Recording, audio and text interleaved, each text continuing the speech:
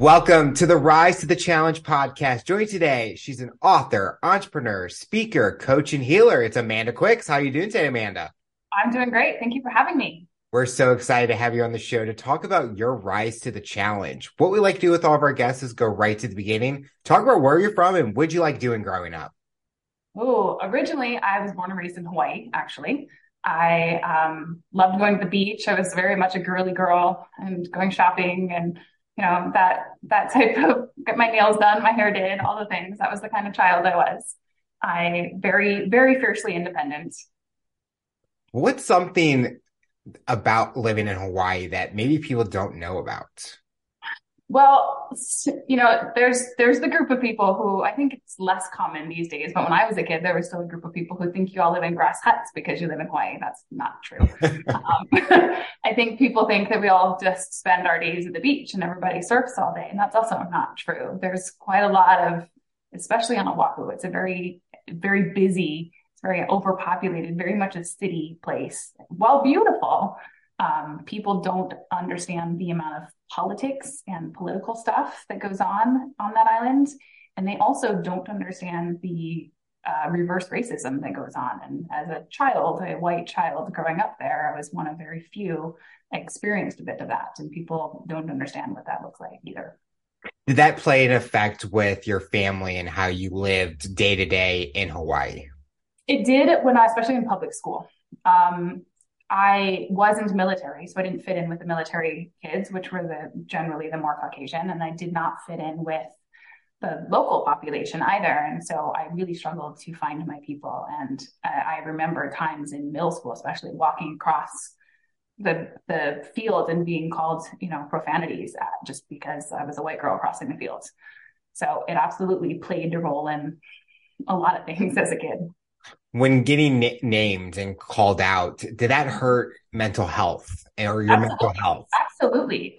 It was about, as a kid, you're looking for your people, you're looking for belonging, you're looking for, understanding. And I really struggled to fit in. And really, since I was a young child, I never really could find my people. I was one of two white girls in my graduating class. Wow. What kept you motivated, like to keep moving forward? As a kid, gosh, I am a fiercely independent, strong person, and there's very much a nobody can get me down kind of thing. Eventually, I found my own path. I did have a bout of teenage promiscuity and using male attention to get some attention. That was my way forward. But eventually, it was I'm just going to keep going, and I'll show them. Do you think that being independent kind of brought you towards that path that you just mentioned about? Absolutely, because it was, my way to figure it out, and I knew better than everybody else. And I was that version of teenager, and I continued to believe I had the right answer for many many years in my even young adult life. I think definitely independence. I mean, a lot of people have that, but you never know what path they're going to go down. I think they could go one way, they can go another way, but no story is so alike. What is the biggest thing growing up as independence and being that kind of, oh, what is the word? The word just blank. Being fearless and taught you about yourself? Did it teach you something that you didn't know you had it in you before you got into that path? I always believed I could do anything. I always believed there was nobody who could stop me if I set my mind to something. And I've continued to hold that belief my whole life. And every challenge I have faced, while it certainly beats me down at first, I always rise above it. And I've faced some really massive, very challenging things in my life. And eventually I take back my power and I get through it. Did you have anyone growing up that was an inspiration for you or someone that motivated you that you could speak to about certain topics? Not really. There was a few teachers who really saw more in me, but I actually struggled with a lot of people who saw my potential, but I never met the potential that they wanted me to meet. And I very much was a child who decided I was going to forge my own path. I refused to go to college. I refused to do anything by the standards. I was going to do it my way. When you say you refused to go into college, what was that path that you were wanting to go? Kind of like when you're asked, what's that dream job? If you didn't want to go through college, did you have that path that you wanted to take? I I didn't have like this end goal of who I was going to be or what job I was going to have, but I definitely was. It was unacceptable to me to get into a bunch of debt when I didn't know what that was. Right. And at the time I was in schools where that's just the next step. You figure it out while you're in college. And I was like, no, life will teach me what I want to be when I grow up, not spending a bunch of money. And my mom and the school administration, they were not very happy with that. And I didn't really care. To me, being on my own and living life on my own is what mattered. And I recognized that I was going to learn the pieces along the way. Did you know that living on your own, you needed to get out of Hawaii to kind of experience another part of the country? I did, and it was actually my first set of challenges. I decided I was going to marry my Marine boyfriend at the time, and that was going to be my way out of my mother's house. And um, so when he was out of the military, which was only a year after we were married, it meant we could leave the island, and they were going to pay for it, and they basically ship you back to the States. And I looked forward to it. I wanted off the island. I knew I needed more experiences, and I didn't even know what was out there, but I knew I needed to go. Did that cause a kind of a tension between you and your parents? Oh, yes. My mother was not happy with me. I handed her marriage papers at 17 and said, I would like to be emancipated. Please sign this. She did not like that. And she ignored me for a period of time, but eventually would prefer that I had a house rather than being sneaking out and not coming home anymore. And so that was my way through that. My dad was out of my life when after I was 9. So it was really just a tension between my mom and I. When you're getting that you had that mindset where moving was that goal to get out of this Hawaii. Could you have waited? It's kind of like a what if. 18 is probably the legal age where you Yes. didn't have to get the papers. Did that ever come to your mind where I'm No, like, nope, no, you were like, I just need to no. go. So I was the kid. I was impatient. I still am impatient. At 13, I decided that I didn't want to be a child and I didn't want to live under my mom's roof. So the fact that I had to wait till 17 was pushing it for me. I I'm impatient, but it's like once you have that like kind of way of living, it's like it doesn't leave. Like I'm Yeah. like, oh my goodness, I forgot something. Nope, I gotta do it now. I gotta take care of it and things like that. Which it's not a bad thing. I mean, sometimes it's a good thing. How did that marriage at a young age work for you? Well, it didn't last very long. I'll tell you that. I was divorced by 19. We moved to Colorado after he got out of the military. We were both young, and he wanted to go drinking all the time. I wasn't even of age to go with him, and he wanted to spend his whole paychecks on alcohol in the bar, and I didn't want to play that game, and it was very frustrating to me to feel like the parent of my husband. And it's the moment we got out of the military, where the military wasn't taking care of us anymore, we didn't have free housing and we didn't have that extra safety. I was done, honestly. I was like, I got my freedom. I'm at a place that I can afford to live on my own with my $14 an hour job. I'm good.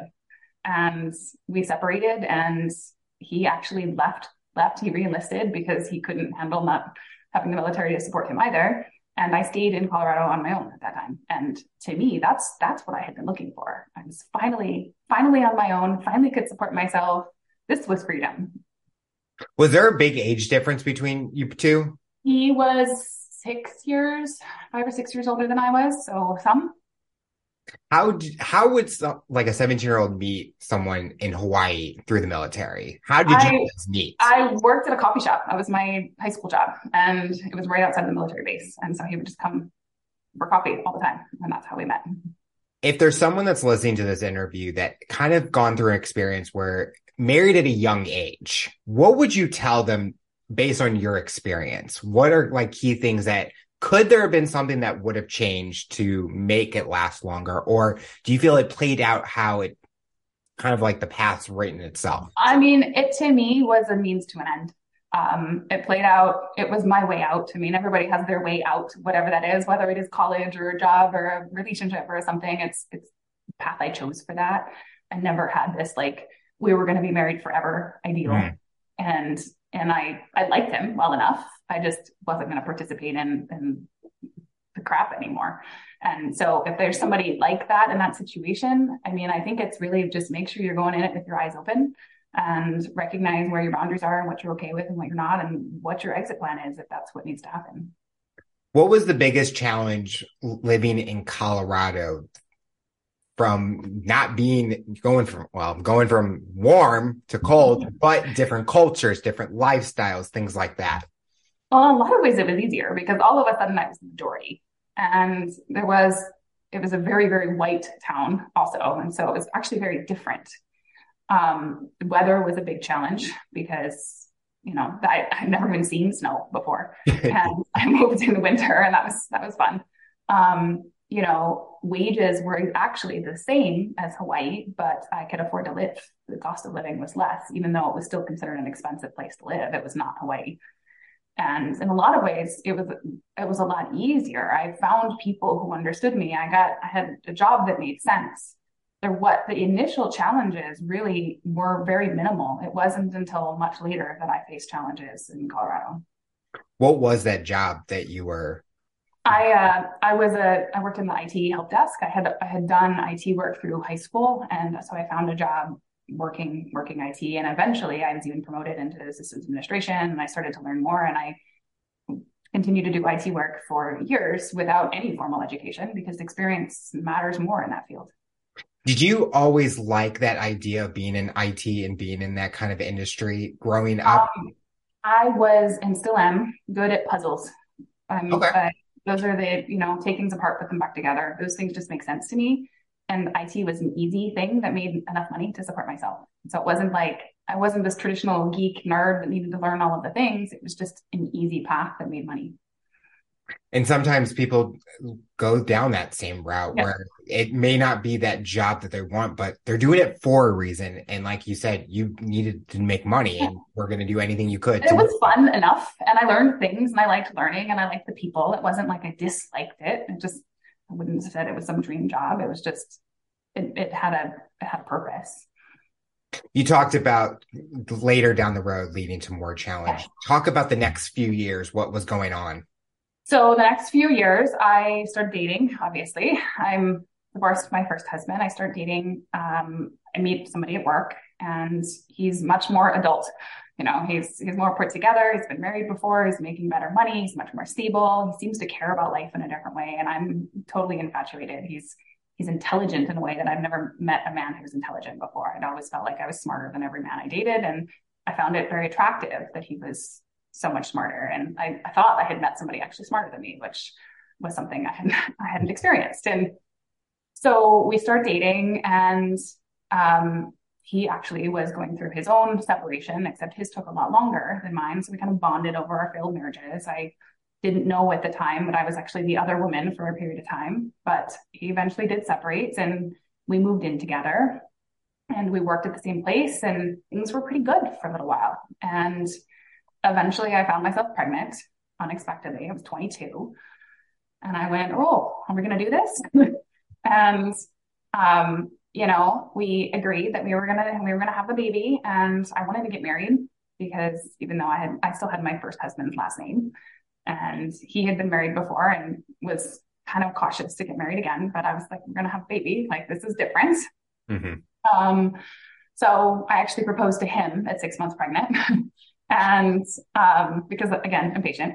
And we got married right before the baby came, and I had a baby, and things started to change then because all of a sudden I wasn't at work. We weren't having conversations about work and work problems. I was home with the baby full time, and he was at work, and I intended to take at least the 3 months off that we got in the States. And at the same time, the idea of going back to work seemed impossible. They hand you this little tiny baby, and then you're supposed to hand this baby over to other people when they're still so tiny and they're still so dependent on you. I couldn't imagine it. And I started to realize I didn't want to go back after. And we had talked at one point about me staying home And I said, well, let's compromise. Let's see if they'll let me work from home. And they did. They let me work from home part-time for a while. And so I did that. And then once my child was about one, they were like, are you going to come back? And I was like, I don't know that I want to do that still. So I quit. I quit and became a full-time mom. And shortly after that, I found myself pregnant again. And so it was like, okay, well, I guess I'm going to do this housewife thing. And my husband made good money, so it wasn't like we were, we were fairly well off. It was okay that I wasn't working, but my identity really changed. I became a full-time stay-at-home mom. My whole world became my children, and I did all of the housewife things, all of the play dates, all of the activities, and everything was about my kids. And my husband worked very long hours. He was still very focused on his job. He started traveling for work a lot, and we weren't as connected as we once were. But I thought it was the season of young kids. That's just kind of what happens when people have young kids, I thought. And then everything changed in 2016. And that's where the beginning of my book starts. From the time you met him to the first child, how long of a span of time was that? So I was 18 when we met, 19 when we started dating, and I got pregnant at 22. Was that like the traditional how long you wanted to wait for that first kid, or it kind No, we were not trying. There was no attempt to have, there was oops. But at the same time, we were in a committed relationship and together. And I thought, okay, well, we're gonna do this. We're gonna do this. was he very supportive with anything that you came to him with, like any ideas, any suggestions, or was it more one-sided, or maybe the clashing on certain topics and things like that? Um, Before kids, he was much more open because, it was more about me versus him and wasn't a second person or a third person. Once there was a child, if I had an opinion and he had an opinion and they were very different, it was very polarizing. I have always been more on the natural holistic side, and he's much more on the traditional side. And that starts conflict with kids because there's a lot of decisions that have to be made and there's not really a compromise to be had. And so we would have some conversations and try to compromise where we could. At the time, I felt mostly supported, but he definitely struggled when I first got pregnant. Like he had a whole didn't eat or sleep for a couple weeks period of time there, kind of freaking out about it. And I wanted more. Like here we were going to have a baby. Mm-hmm. What's going on? And he said later that reflecting, like that was a happy time, but I don't remember that. I remember the starting to pull away happening at that point in time. And this, I think their whole identity changes when you have a child, whether you're looking forward to it or not, everything changes. You talked about both you and him were coming from previous marriages and relationships. Yes. From your experience from your last relationship, was there ever concerns like, I don't want a repeat of this situation, or I'm trying to keep an open mind on this one because he's different than the last person? With my first husband, my first and second, they were very, very different people. My first husband was a drunk and volatile and sometimes physically, punching holes in walls. Never me, but things around me. He would get like that. And my second husband wasn't like that. Instead, he would just play the silent treatment and shut down and not talk to you. And so, yes, mental health issues on both ends, but they're also the way they approached it was very different. And so I never really compared the two. I never really looked at them as the same. They both had different challenges.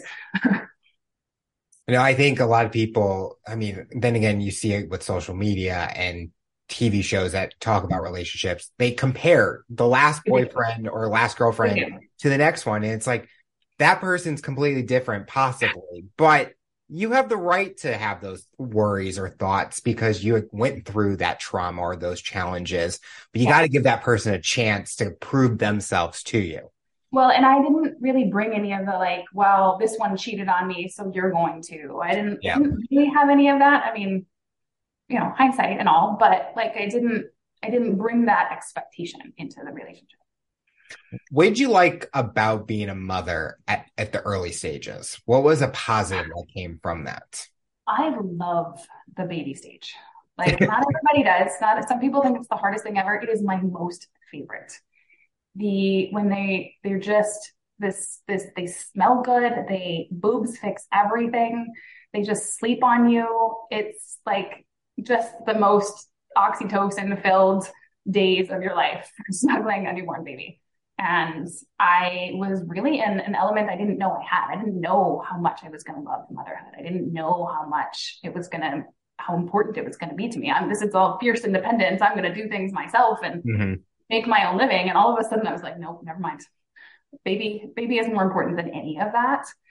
And I I didn't recognize either how protective I was going to be. I had like panic attacks about somebody else even feeding the baby because that was my job. That was my role. That was what I was supposed to do. None of my now 3 kids have ever taken a bottle, and we didn't even ever go down that road because that was what I did. And I loved that time. The baby time is still my favorite, and it goes by way too fast.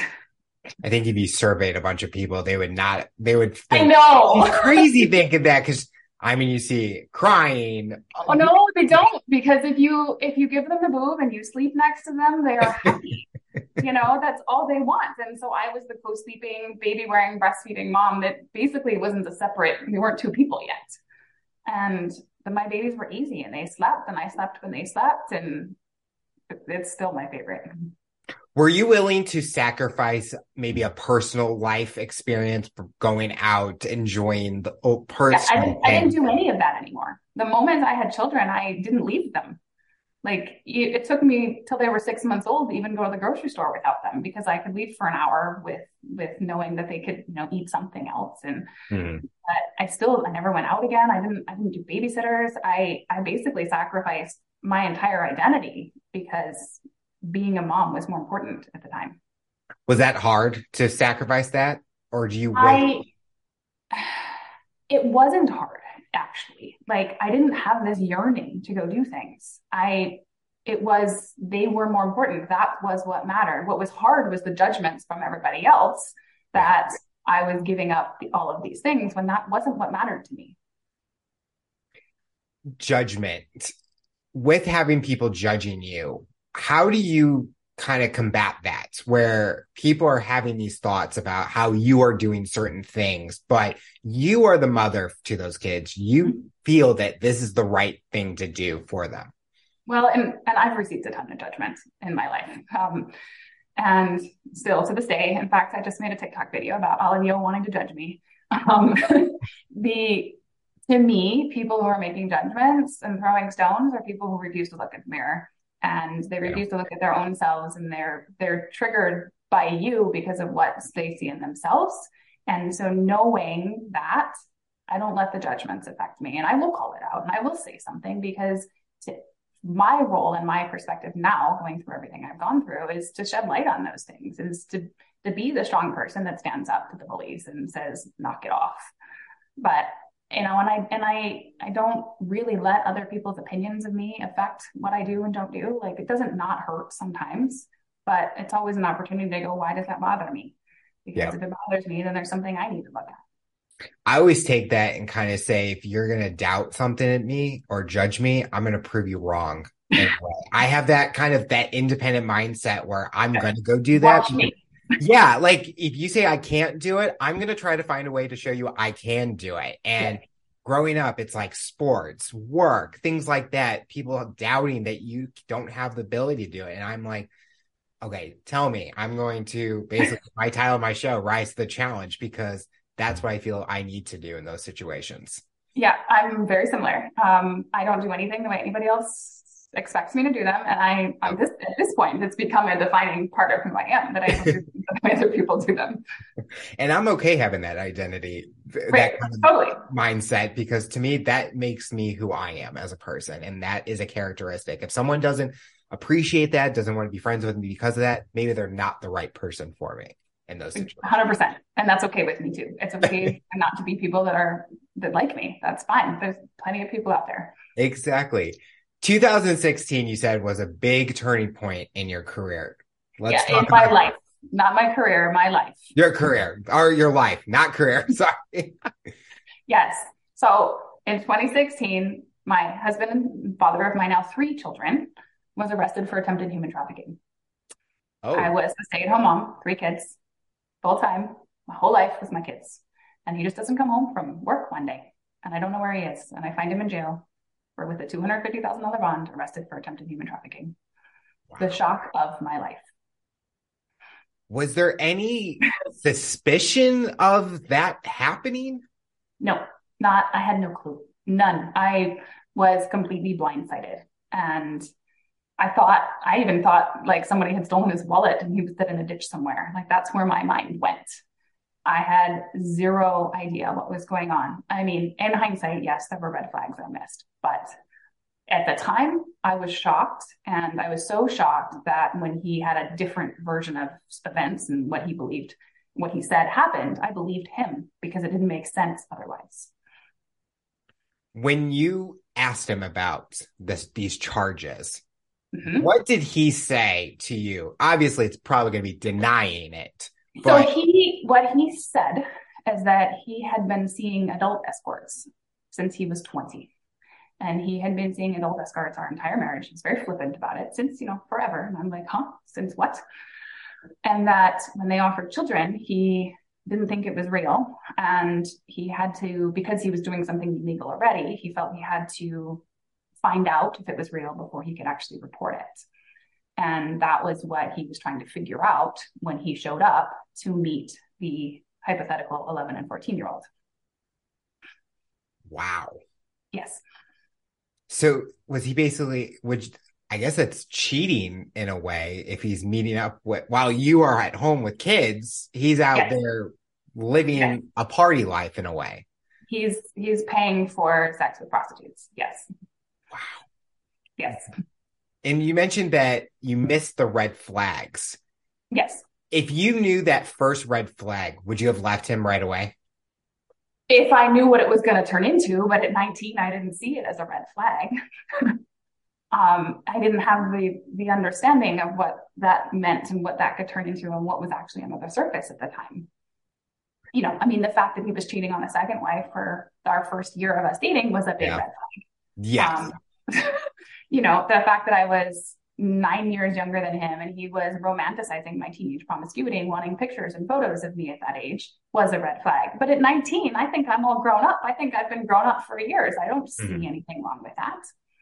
Right. The fact that early on in our relationship, he wanted to bring other men into the bedroom and seemed to think that was an easy thing to do, no problem. And when I refused, making me feel guilty about not wanting to do that is a red flag. Again, I just thought everybody has their things, and as long as he took my no and left it alone, that was okay. How did it play out legally with you and him, where now you're dealing with these charges and this case against him, basically? Yes. So from a legal standpoint, he was arrested for attempted human trafficking. They at first said they were going to charge him with just human trafficking, which is a bigger charge. And then after a legal review of the case, it turns to solicitation of a minor. I bailed him out, but he still wasn't allowed contact with the kids. He wasn't allowed to be home. He wasn't allowed any of that. And, I obviously my whole world is very different at this point in time. And from a legal standpoint, these kind of cases are slow and methodical. And we had hired a bunch of different lawyers because I still believed he was innocent.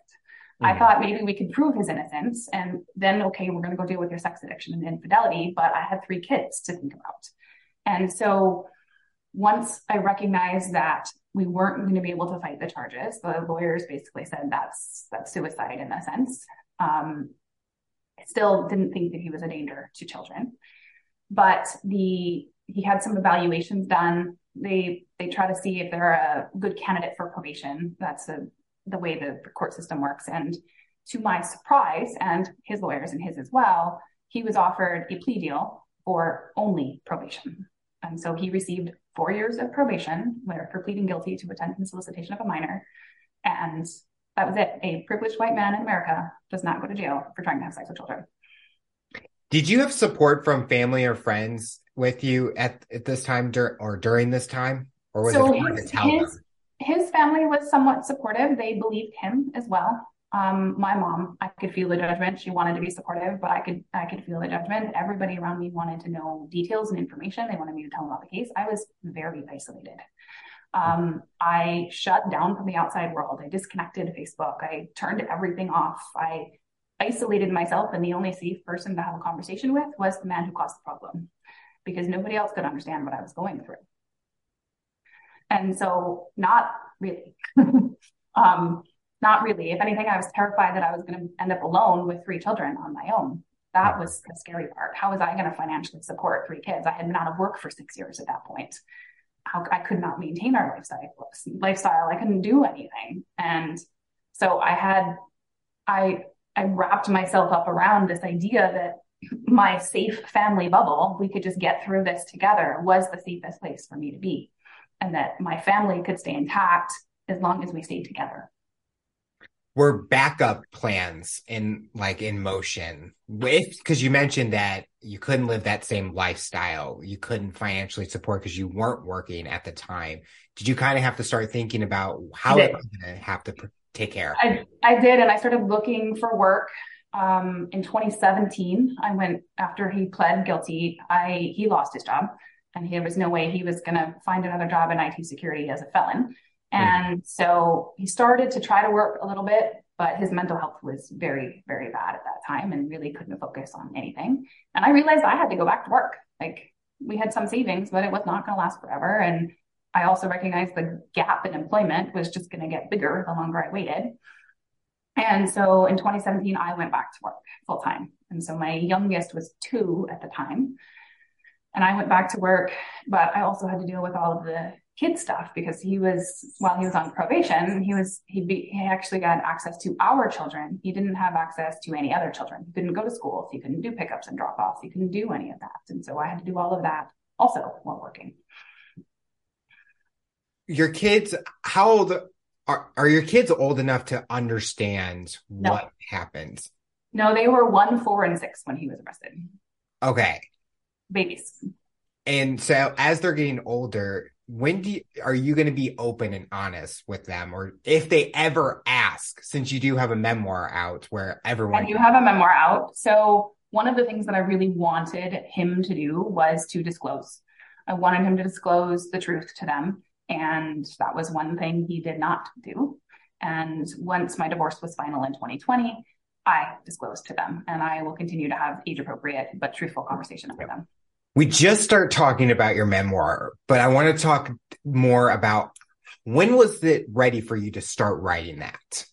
Right after 2020. So in 2020, my divorce was finalized. I received full custody of the kids. It was a very difficult divorce. It was an 18-month-long custody battle of insanity. And the message was loud and clear that this story needed to be told. The amount of people who end up sharing custody with their abusers and their children's abusers is astronomical. And most people don't get out of those situations. And I did. And I achieved what felt like the impossible. And I rose to the challenge, and I protected myself and my kids when I didn't know how to do so. And all I could hear was I needed to write a book, and I needed to share the story as loud and as far and wide as I could. When you were writing it, was it hard to relive those memories? Yes. It took me 2 years to write. It's only about 200 pages long, and it took me 2 years because I would have to set it down for months at a time. It's going through it in detail, piece by piece, is very difficult, and my whole body would respond and react. And it was also in some ways cathartic because I was able to relive it with new perspective. I was able to see things from a new light, but I had to release everything that I was holding on to in the process. Was sharing it and writing it kind of a way of therapy for you, would you say? In a sense, yes. I also jumped into energy healing and learning more about the universe and how I could help other people who've been through situations. And so I was going through a healing journey while also writing it. So it was kind of hand in hand, but it really struck me at how much we hold on to in our bodies and how much was there as I was walking through all of it. What kind of reactions have you been getting from people that are reading your story? Have there been people where they can relate, or they're like, wow, what a story this is? I shock everybody the first time they hear it. Everybody, always, every time. There's the set of people who can relate on some level. I've never met somebody who had the exact same situation, but Mhm. There are plenty of people who've been in relationship with people who've manipulated or gaslit them, who've been in abusive relationships and can see themselves in some part of the story. There are plenty of people who've had to fight for custody from their abusers and their children's abusers, and they can see themselves in the stories. And then I get the other side. I get the judgments. I get a lot of people. How could you stay? How could you not know? How could you put your kids in those situations? I get tons of judgment on that end. And, I honestly, when I say to those people, like, you cannot judge me harder than I judged myself for not seeing what was right in front of me. And it's very important to me that the reason I'm sharing my story isn't because I'm brave or special, but because there are so many people out there in these situations and think that they're all alone. Just like I was isolated and I was all alone, there were so many people still out there afraid to share their story, afraid to talk about what they've been through. And I'm sharing it for all of them so that they can feel less alone and they can feel empowered to change their lives. I always say when I do an episode is that there's always someone that can relate to my guests. It may not be exactly 100%, but there's something that they say, something that they went through that they know that they've gone through it. And it showcases that you're not alone, that there's other people going through similar journeys and people are here to support each other. And you mentioned about people judging from that side is they aren't in your shoes. They don't know that if they were in your shoes and they were going through exactly what you were going through, they would have a completely different mindset on what you had to go through because you're the one that lived it. You're the one that every second of the day had to make a decision for your family, before your kids and everyone in your life. Exactly. And I also recognize their judgments are, their own woundings and their own things, and that's fine. But I'm also going to call them out because to me, all the people throwing stones and placing judgments on the choices I made without ever being them themselves, they're part of the problem. They're part of why people are so afraid to speak up and to talk about the hard things. And the more people who speak up and share their stories, the more people who will feel seen and heard in their own. And that's, to me, how healing really begins. You talked about getting into healing. When did you first get into it? And what was so special about that for you? Well, part of what catalyzed it is as I was going through my divorce and I was like in this, how do I find myself in this situation? Because all of a sudden everything crashed into the surface and I saw my kids in danger but I was fighting for custody because despite his felony offense, he still had a constitutional rights parent. And I felt like the system was failing us. I felt like there was no way out. And I was actually, my mental health therapist guided me to see a psychic. And she said, and I was like, that's not even real. What? But I went anyway because I was desperate. And she was telling me about this past life that she was reading of mine and all of the fear, and my body started to physically respond as she's talking to me. And I'm like, oh my God. And I understood that I was holding on to fear that wasn't in this moment. And it was preventing me from taking the action I needed to take. And it was preventing me from sharing my story and from asking for help in different ways. And once I shifted and once I got out of that situation, I felt like I was unstoppable. I achieved the impossible. And at the same time, if this lady could see those things, so can I, because if she can do it, I can do it too. I just don't know how. And so it sent me on this seeking journey. And I jumped headfirst into every quantum healing, every, spirituality group I could find to understand more, because I had a new perspective of energy in the universe. And I needed to know more. And we were in the middle of COVID after that. My divorce was finalized 2 weeks before the pandemic hit. My job was remote and eventually I left it, and I had time on my hands. I had kids at home and I need to know more. And so I jumped in and I learned quantum healing modalities. I recognized I had just as much intuitive gifts as anybody I had ever seen before. And all I needed to do was own it and trust myself. And it was right there. Have you been able to turn that into a career path for yourself now? And that's a lot of what I'm doing now. I take clients for healing or coaching. I have programs that work with the gravity of our consciousness and help people manifest and shift and literally bend time faster than they ever could know, because of my IT background, everything comes through and I'm almost quantum physics perspective. And I have the technological version of the spirituality. And so I speak to a different set of people who want to understand it from that viewpoint instead of just because I say it is. They want to actually physically understand how it works. Looking at your journey with the two relationships, is there anything that you have learned from it that when that next one comes, you are focused and you are able to see those things? Has it empowered you to be ready for that next relationship in your life?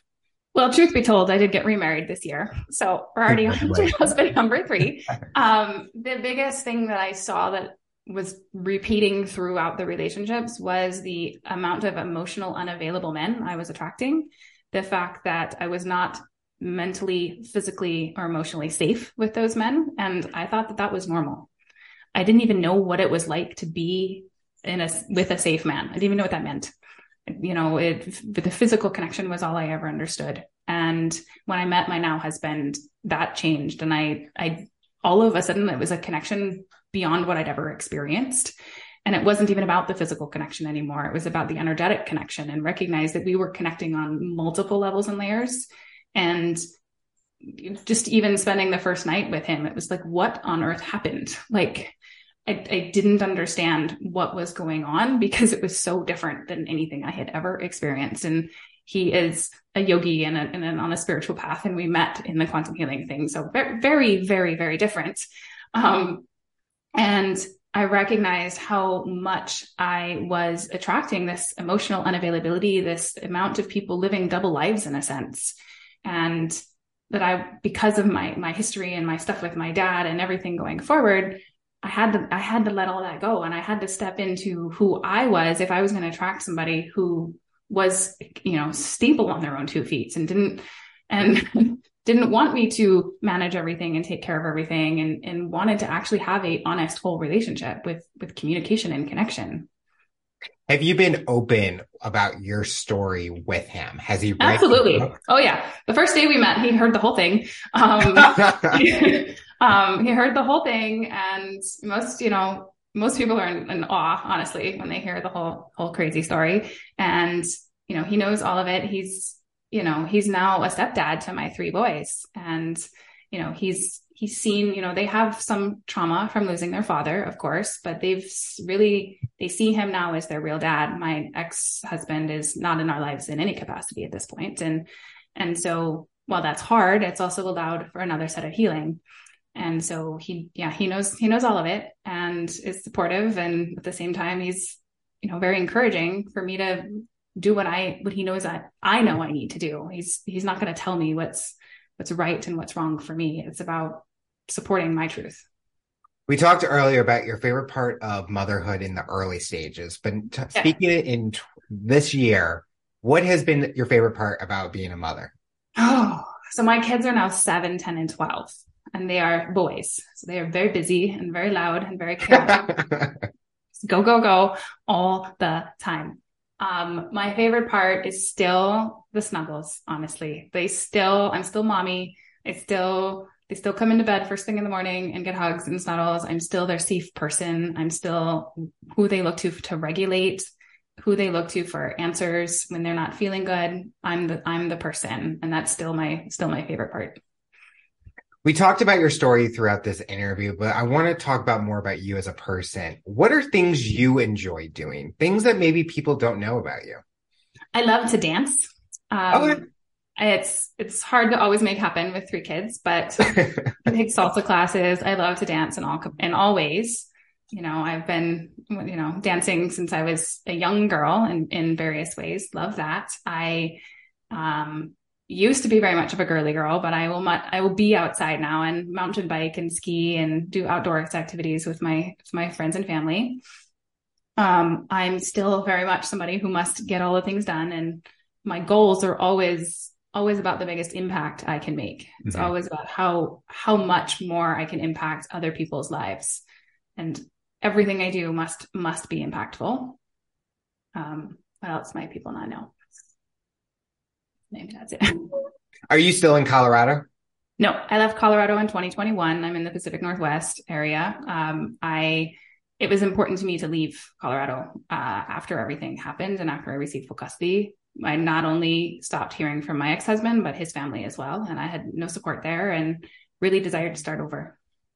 You talked about biking. Is there a spot that you dream about biking in the future? I don't know. I'm not the best. This is something I've only done in the last few years. It's so much fun. Downhill is definitely my favorite, but it's not, it can be scary for some people. I'm definitely a little bit on the fearless side there. I don't know that I have a dream place, but there are places where you're in the mountains and you're going downhill and there's wildflowers on both sides and the air is in your face and I always get this sense like everything's going to be okay. Everything's going to work out. And just the feeling I have in nature where you're just riding through the trees is honestly unparalleled.